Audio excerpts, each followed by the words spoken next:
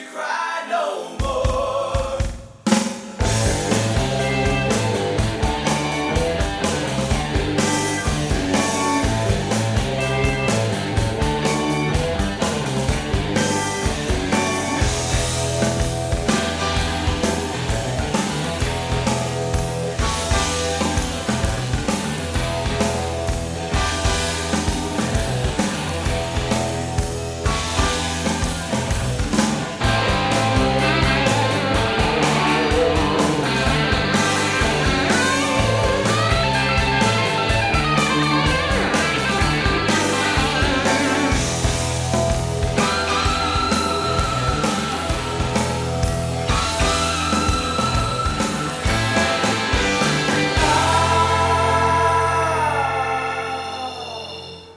Once I rose above the noise and confusion, just to get a glimpse beyond this illusion.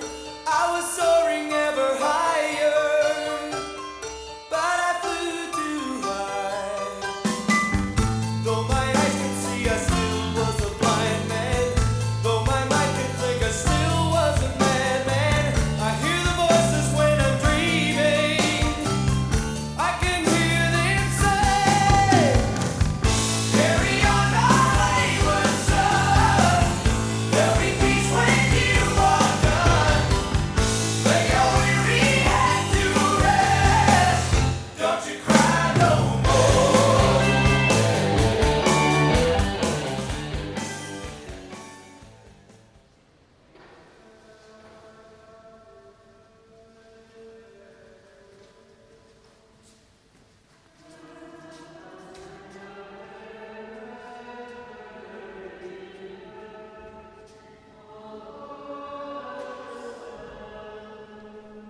Welcome back to the Sounds Curious podcast. We are in the middle of a cathedral right now in France, and we're listening to chant.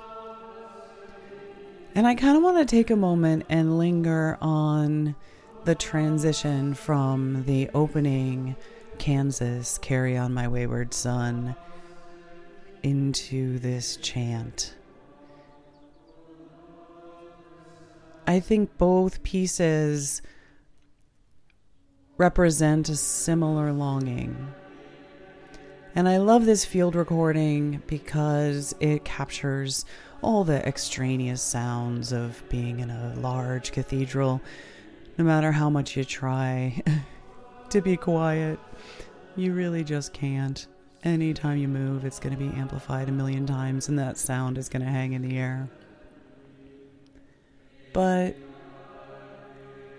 I think what motivated the two pieces, Kansas, Carry On My Wayward Son on the one hand, and this obviously religious devotional chant, is something that is, of course, indescribable.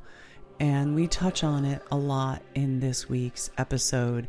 So this week we are absolutely geeking out again, this time about the show Supernatural and the use of music and religious metaphor in that particular show. So if you're a fan of Supernatural, welcome. We are too. We love the show. And we also really like deeply listening to contemporary media sometimes because it shows us a lot about ourselves. And I want to take a minute, since I used way too much of Kansas in the opening to really escape the accusations of copyright infringement.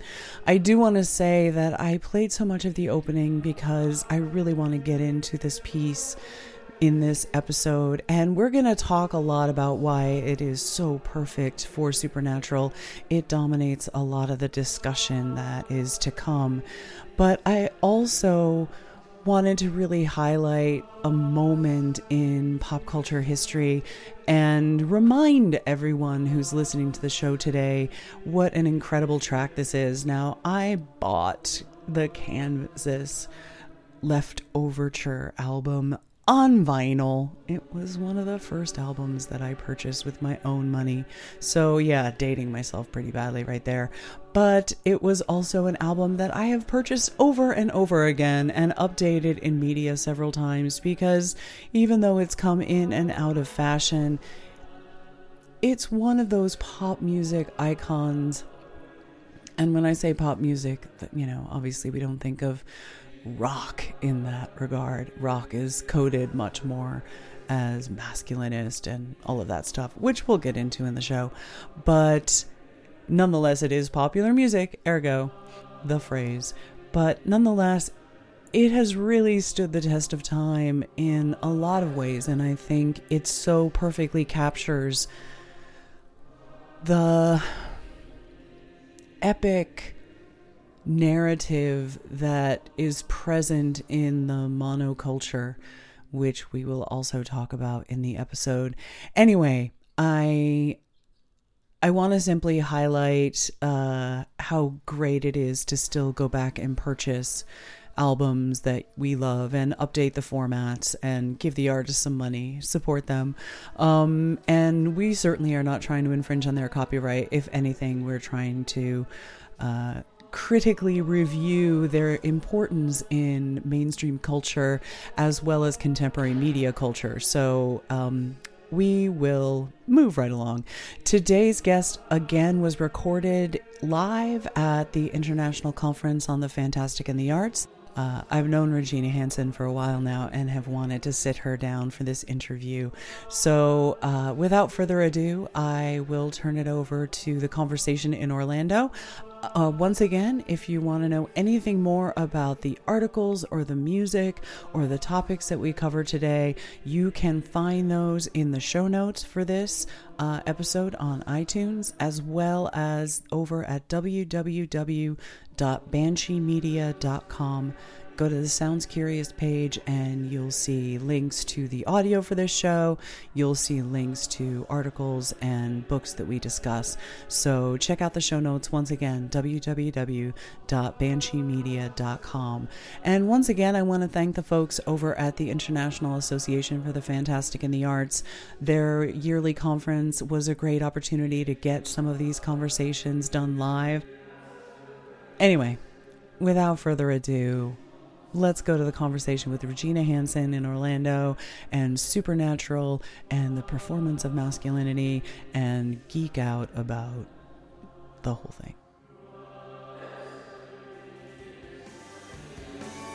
Masquerading as a man with a reason. My charade is the event of the season. And if I claim to be a wise man, it surely means that I don't know.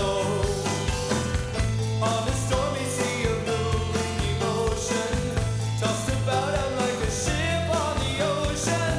I set a course for winds of fortune, but I hear the voices say, carry on my wayward soul. Today we're talking to Regina Hansen, who I have wanted to have this conversation with for years, because we're going to talk about a subject that is both near and dear to my heart and all too often disparaged, Yeah. which is the series Supernatural, which It still manages to survive, though. No matter. which survives with this enormous fan base, and you know, we have this plethora of paranormal shows and just, you know, all this stuff that you know, ghost adventures and all this sort of thing. Right. And yet, you know, here we have this incredibly mythological and religious tale, but something that's told in this metaphor of, you know, young, stupid men Right. trying to, you know, make peace with their family relationships and their own, you know. So I can't say enough good things about Supernatural, but you are the expert. So why don't you say Me a and little Susan bit? George. Susan George also expert.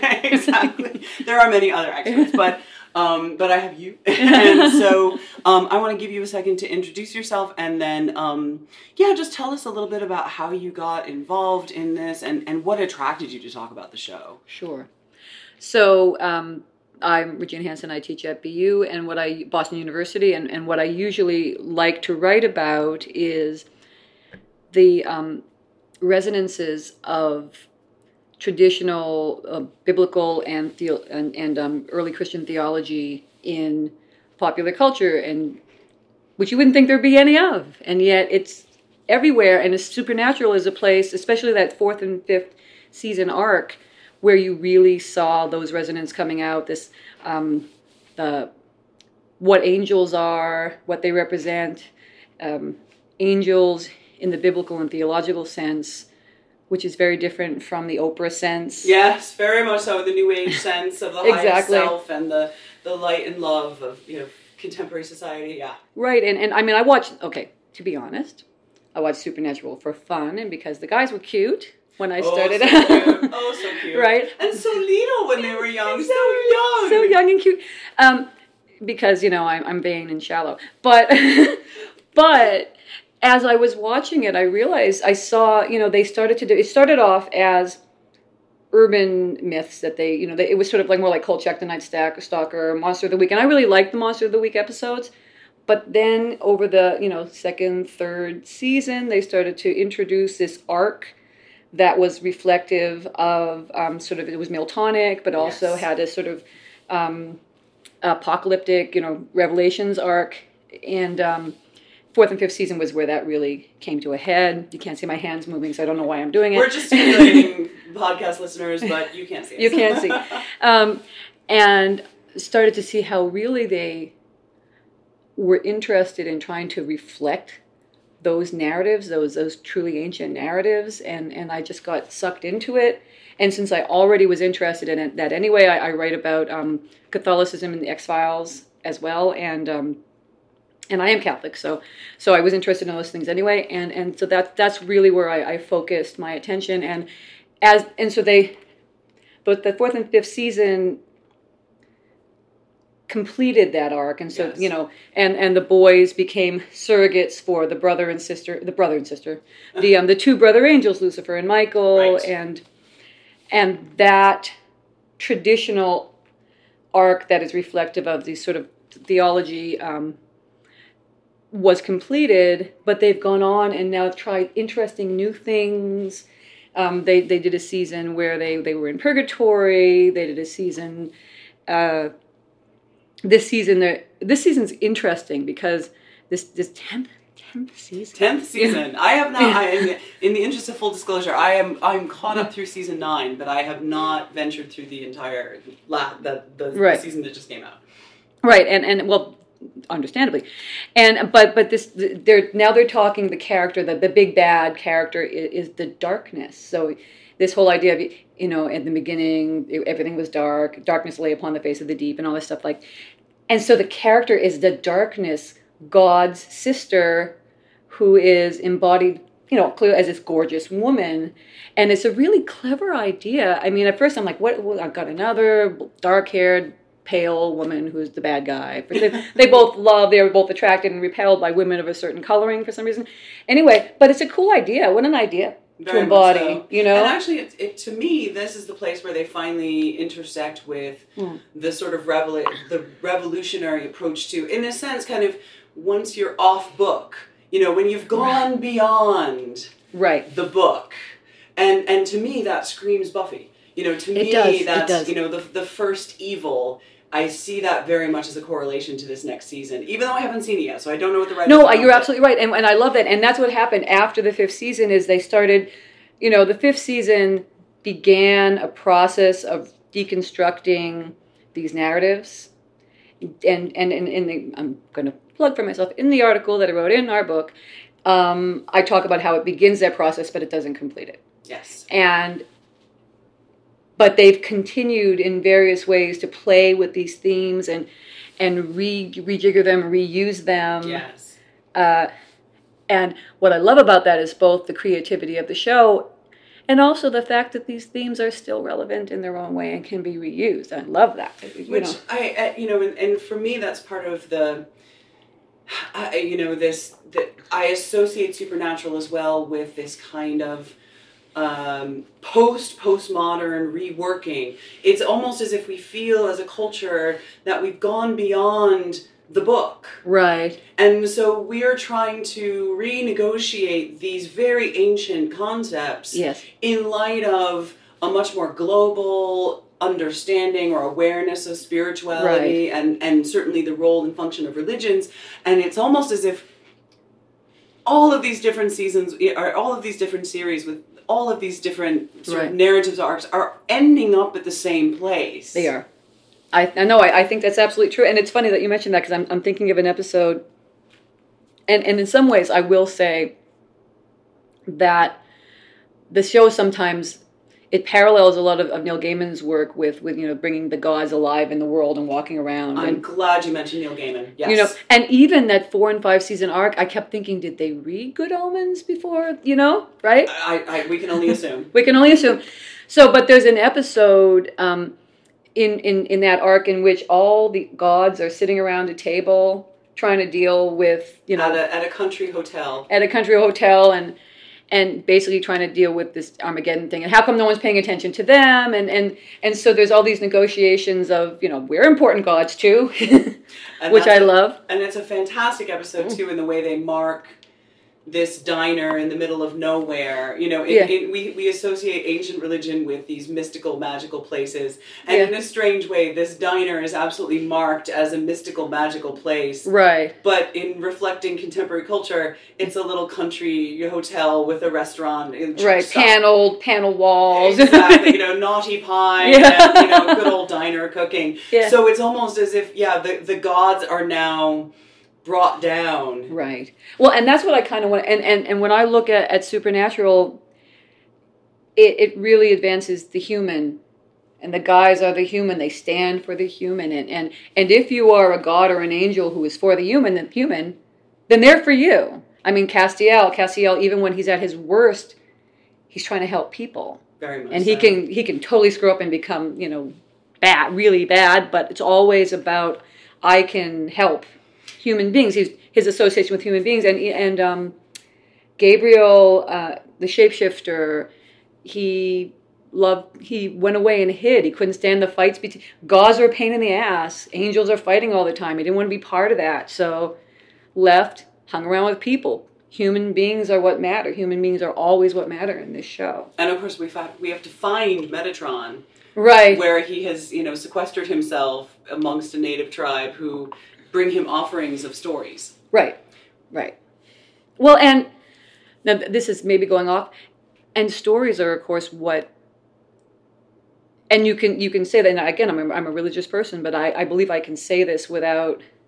I still think I can say that stories are what bring, in the sense, the gods to life. I mean, the transcendent world, the metaphysical world, is in part created through story, maintained, or at least maintained through story. Yes. And so it makes sense that Metatron would. Mm-hmm. And for most traditional religions, storytelling is not just a form of religious practice, it's a form of physical healing. Right. It's a form of collective memory. Yeah. And so when we sound these stories again, where our sound waves in the present are vibrating the sound waves of the ancients and the ancestors, which are still rippling out in space. Well, and the world scene, and so if you look at God said there be light, spoke the world into being. Spider-Woman sings the world into being.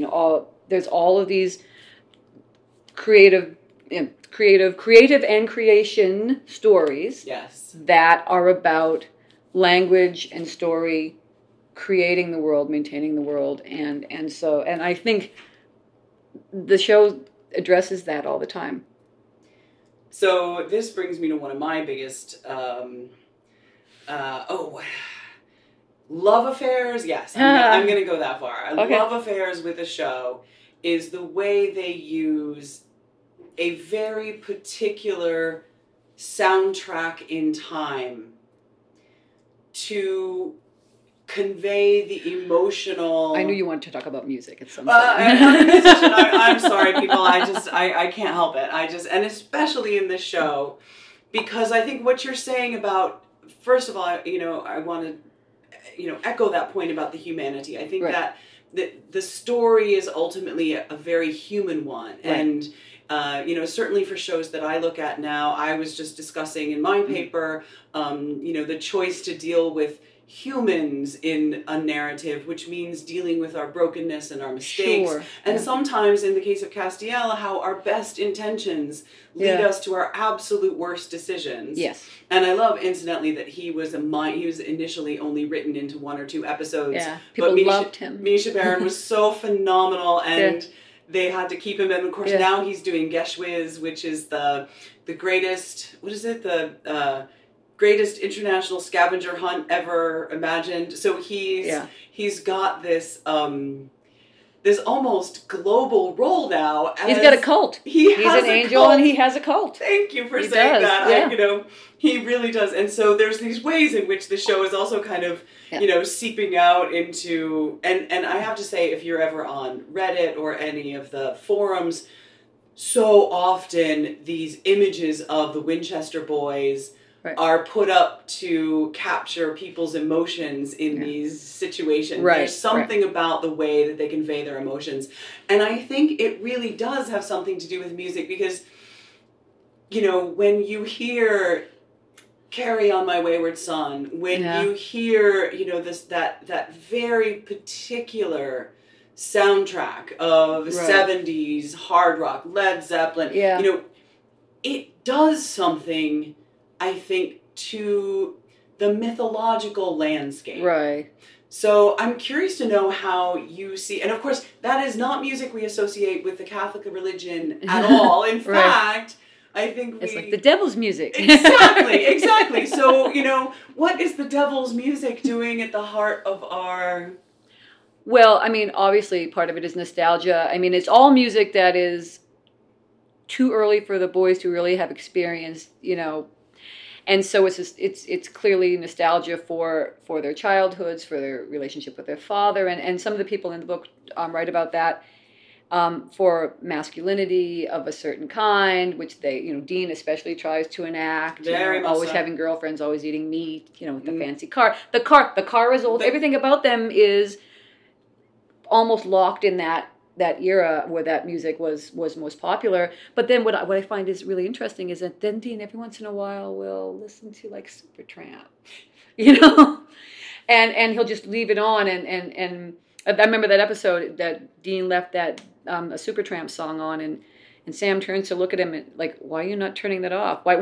Sort of sometimes Dean will, and there are other situations like that where Dean will he'll forget his performance. Yes. And he'll just let some kind of other music that is not this carefully constructed, performance of himself in when he's really at his, either when he's really, really happy. Yes. Right? When he forgets himself for happiness. Exactly. Or when he's just too busy thinking about something important that he has to deal with, he'll forget this masculinity that he's trying to construct and just listen to whatever. So that the music really has an incredibly important place in the symbolizing, in constructing the personalities of these men, especially Dean, and the masculinity, and also the identification with the father and the era when they were all together.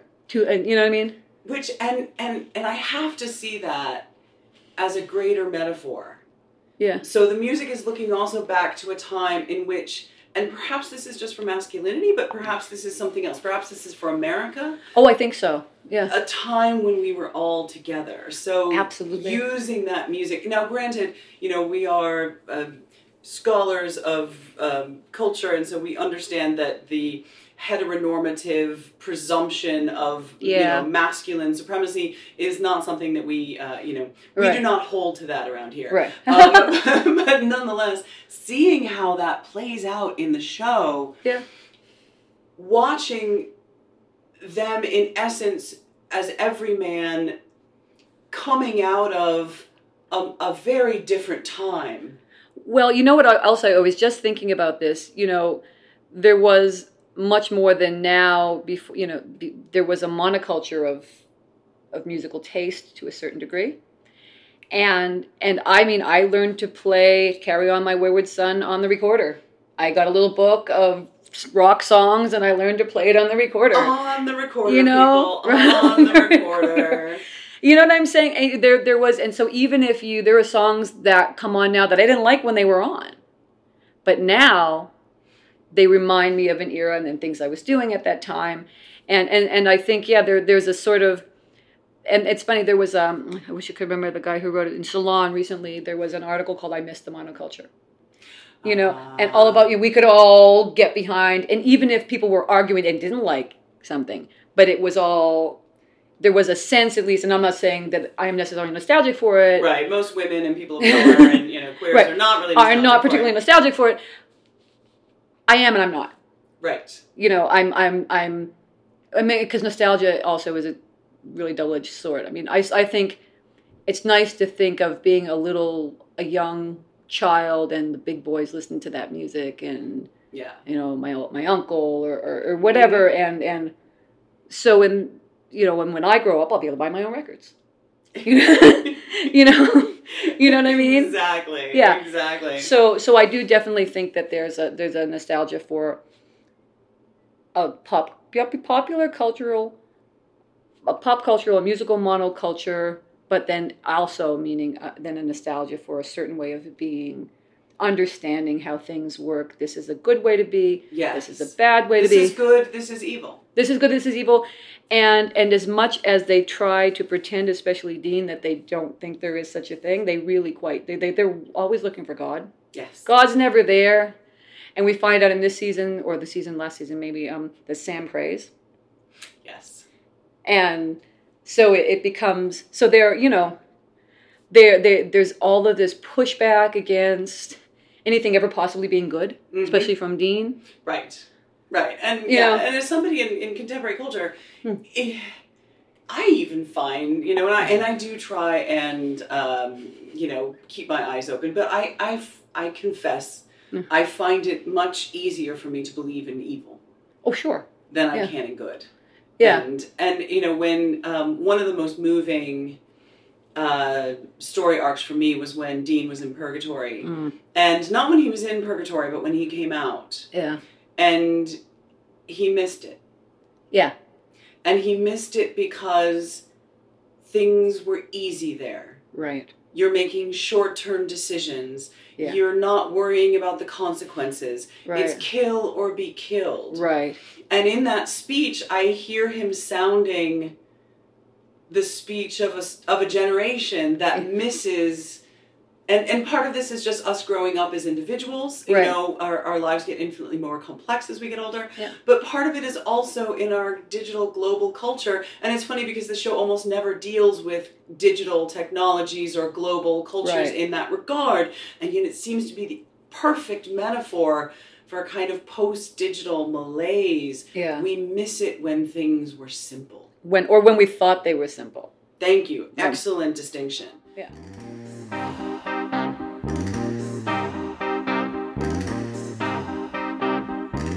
When I was young, it seemed that life was so wonderful, a miracle. Oh, it was beautiful, magical, and all the birds in the trees, they be singing so happily, oh joyfully, oh playfully, watching me. But then they sent me away to teach me how to be sensible, logical, oh responsible, practical. And then they showed me a world where I could be so dependable, oh clinical, oh intellectual, cynical. There are times when all the world's asleep, the questions run too deep for such a simple mind. Won't you please tell me what we've learned? I know it sounds absurd, but please tell me who I am.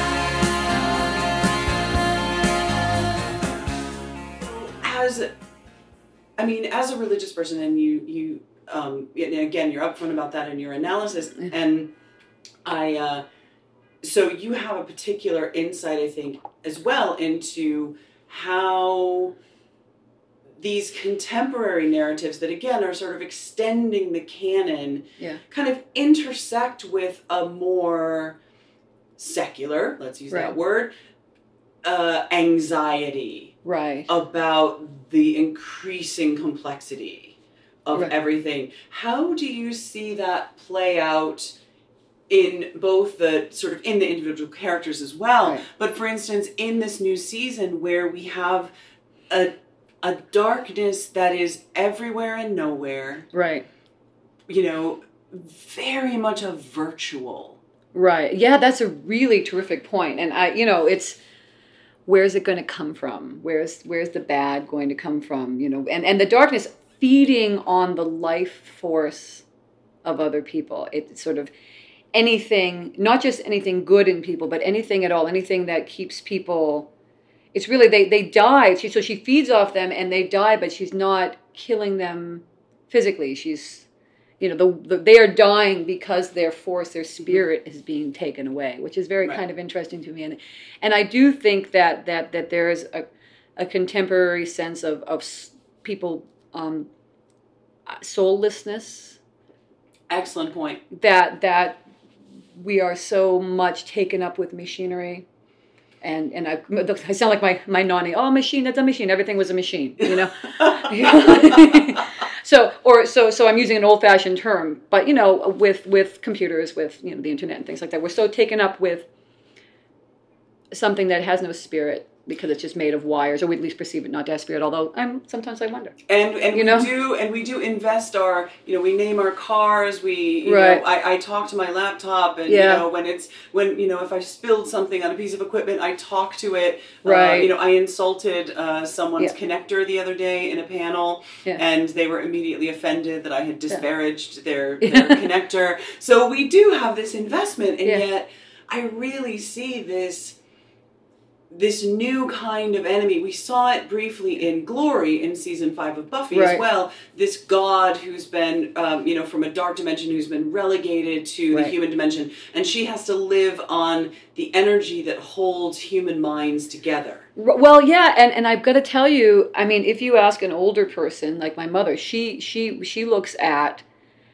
the way people are always on their phones, not looking at each other.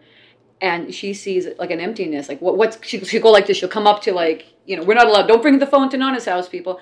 You know, she'll come. Grandma will throw it away. She'll throw it away. She'll come and put her hand in front of people's faces when they're on the phone, and you know, just to see if they'll notice that the hand was there. So, I mean, I think there's something to what she's doing. What she says, it can suck. It's got a lot of wonderfulness to it. Absolutely. But the increasing wiredness of our society does have a sort of soul-sucking quality to it. And so this character, this dark character that comes in and is, you know... And it's what's really weird about it is that was first. The darkness was first. Mm-hmm. At first there was the darkness. First there was darkness. Now the darkness is back. So are we heading back into the darkness? And I see that as such a metaphor for postmodernism, where we really, I mean, and I, you know, I've brought up in other interviews Simon Reynolds' concept of retromania, and he really points to 1965 as being the moment when pop music stopped moving forward in the way that it had, and began to recycle not just the ancient past, but the very recent past. I mean, now our cycle of you know, nostalgia is a year. Fashion too, clothing too. I mean, okay, bell-bottom skinny pants, you know. And now we can wear all of them at the same time, and they're all in. Yeah. And so there's this constant sort of recycling, and I'm seeing more and more of these.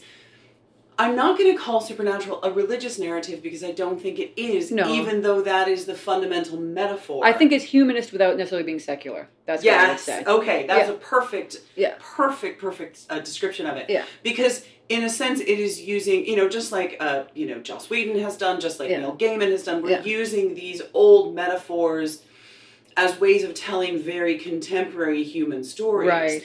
And whereas we once had enemies that were obvious and physical and very much represented specific things, it seems as if the big bad has shifted enormously. You can't find it anymore. It's there. It's amorphous and It's there right. and it's not. Yeah, it's there and it's not, right. You can't, it's always already, Yeah, which is, I think, a wonderful theoretical term to use. that's It's a very terrific. Derridean term for the darkness was Yeah. first. But also, I think, again, of hauntology. Yeah, And how our enemies used to be more a metaphor for old-time warfare, yeah, whereas now our enemies are much more our own ghosts. yeah, The ghosts of our own search. sure. Yeah, and our own longings, our own, they're haunted by that music. Dean, and that need to perform, to use that music to perform there's something that to hold on to. Yes. We're adrift, but carry on my waywards. You know what I mean? Exactly. There'll be You know? peace when you're done. There will be peace. when There you're will. done. That's right. And just everything about that sort of way. Just it's addressing one. That song is addressing one person, and in the end, in the show, there's never a big solution. Even though there's nostalgia for a monoculture, there's nostalgia for when everybody supposedly believed the same thing, Right. and you know what I mean. There's never a big solution for anything. It's just all little people keep trying.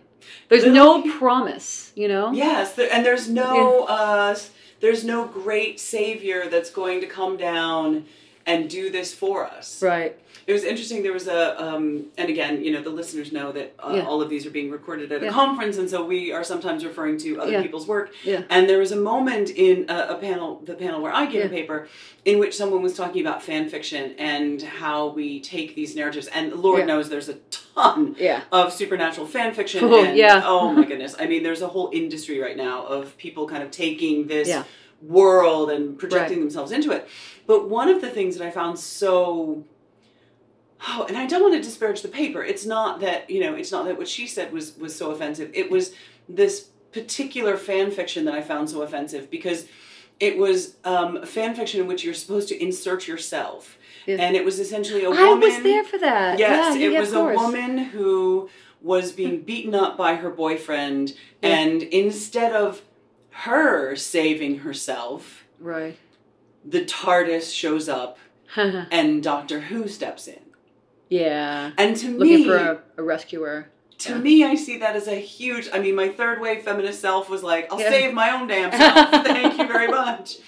But in a way, I immediately related that back to Supernatural because there's a way in which both Sam and Dean have come to that realization. Right.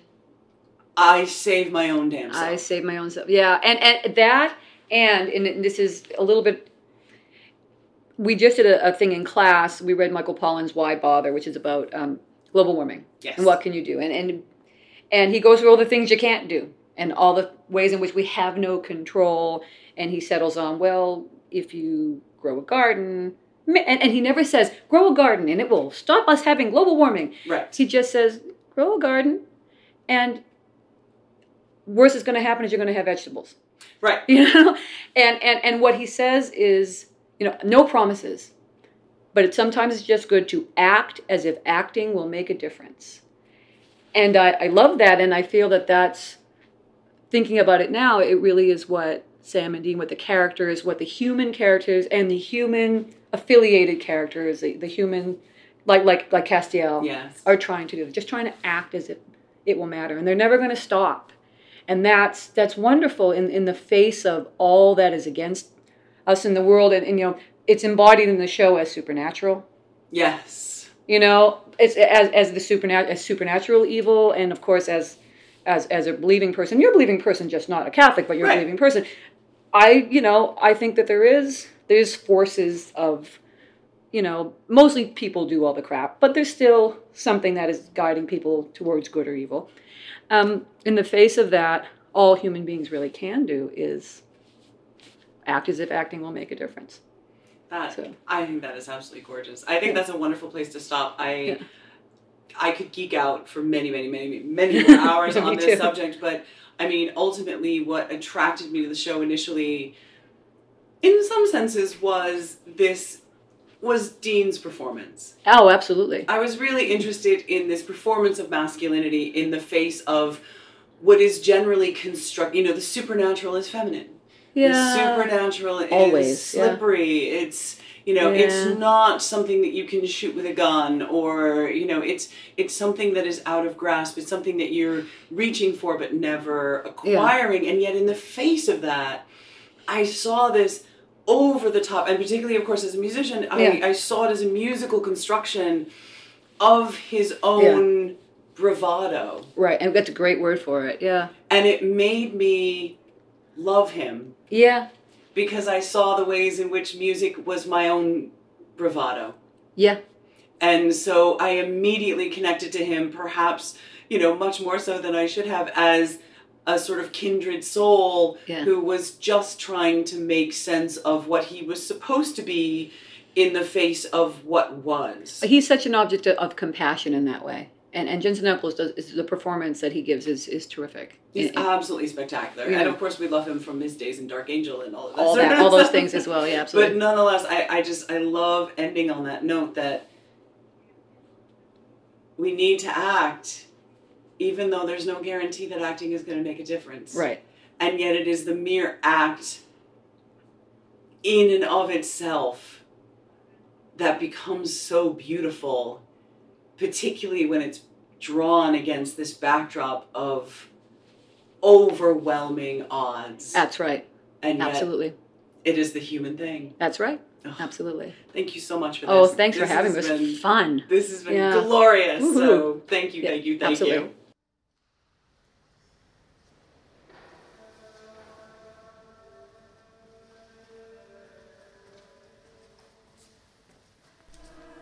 Well, there, podcast listeners, that is the interview with Regina Hansen and the music of Supernatural. It took me forever to figure out what kind of music I wanted to go out on. Now, the musical choices in the episode, obviously the Kansas and the Supertramp, make an awful lot of sense when you consider our discussion. But in closing out this episode, I've actually chosen a piece of early music, and you can find out all the information on this particular piece. It's by the Tudor Consort, and it's a piece of sacred choral music. And I want to go out on this piece having come in on the Kansas piece because, well, we're big fans of early music and late music and all music in between here at the show. I've also noticed over the years a really powerful relationship between spiritual music. I'm not going to say sacred, although for a long time that is certainly the term that we use to describe it. Spiritual music often displays really abrupt changes of meter and tempo and texture. And certainly the presence of a choir at the opening of Kansas speaks volumes about the artist's desire to recreate a sacred music vibe in their piece. Granted, they interspersed it with heavy-duty rock ensemble and then very classical piano, and were imitating earlier keyboard instruments in that piano riff. So they were certainly using every trick in their musical tool bag to reference early music. So for this episode of the podcast, we're going to close out with the Tudor Ensemble and let the meter changes and the texture changes of this sacred piece resonate in your minds as you think back to the Kansas and hear all their relationships. Anyway, we'll see you next time. Thanks for listening.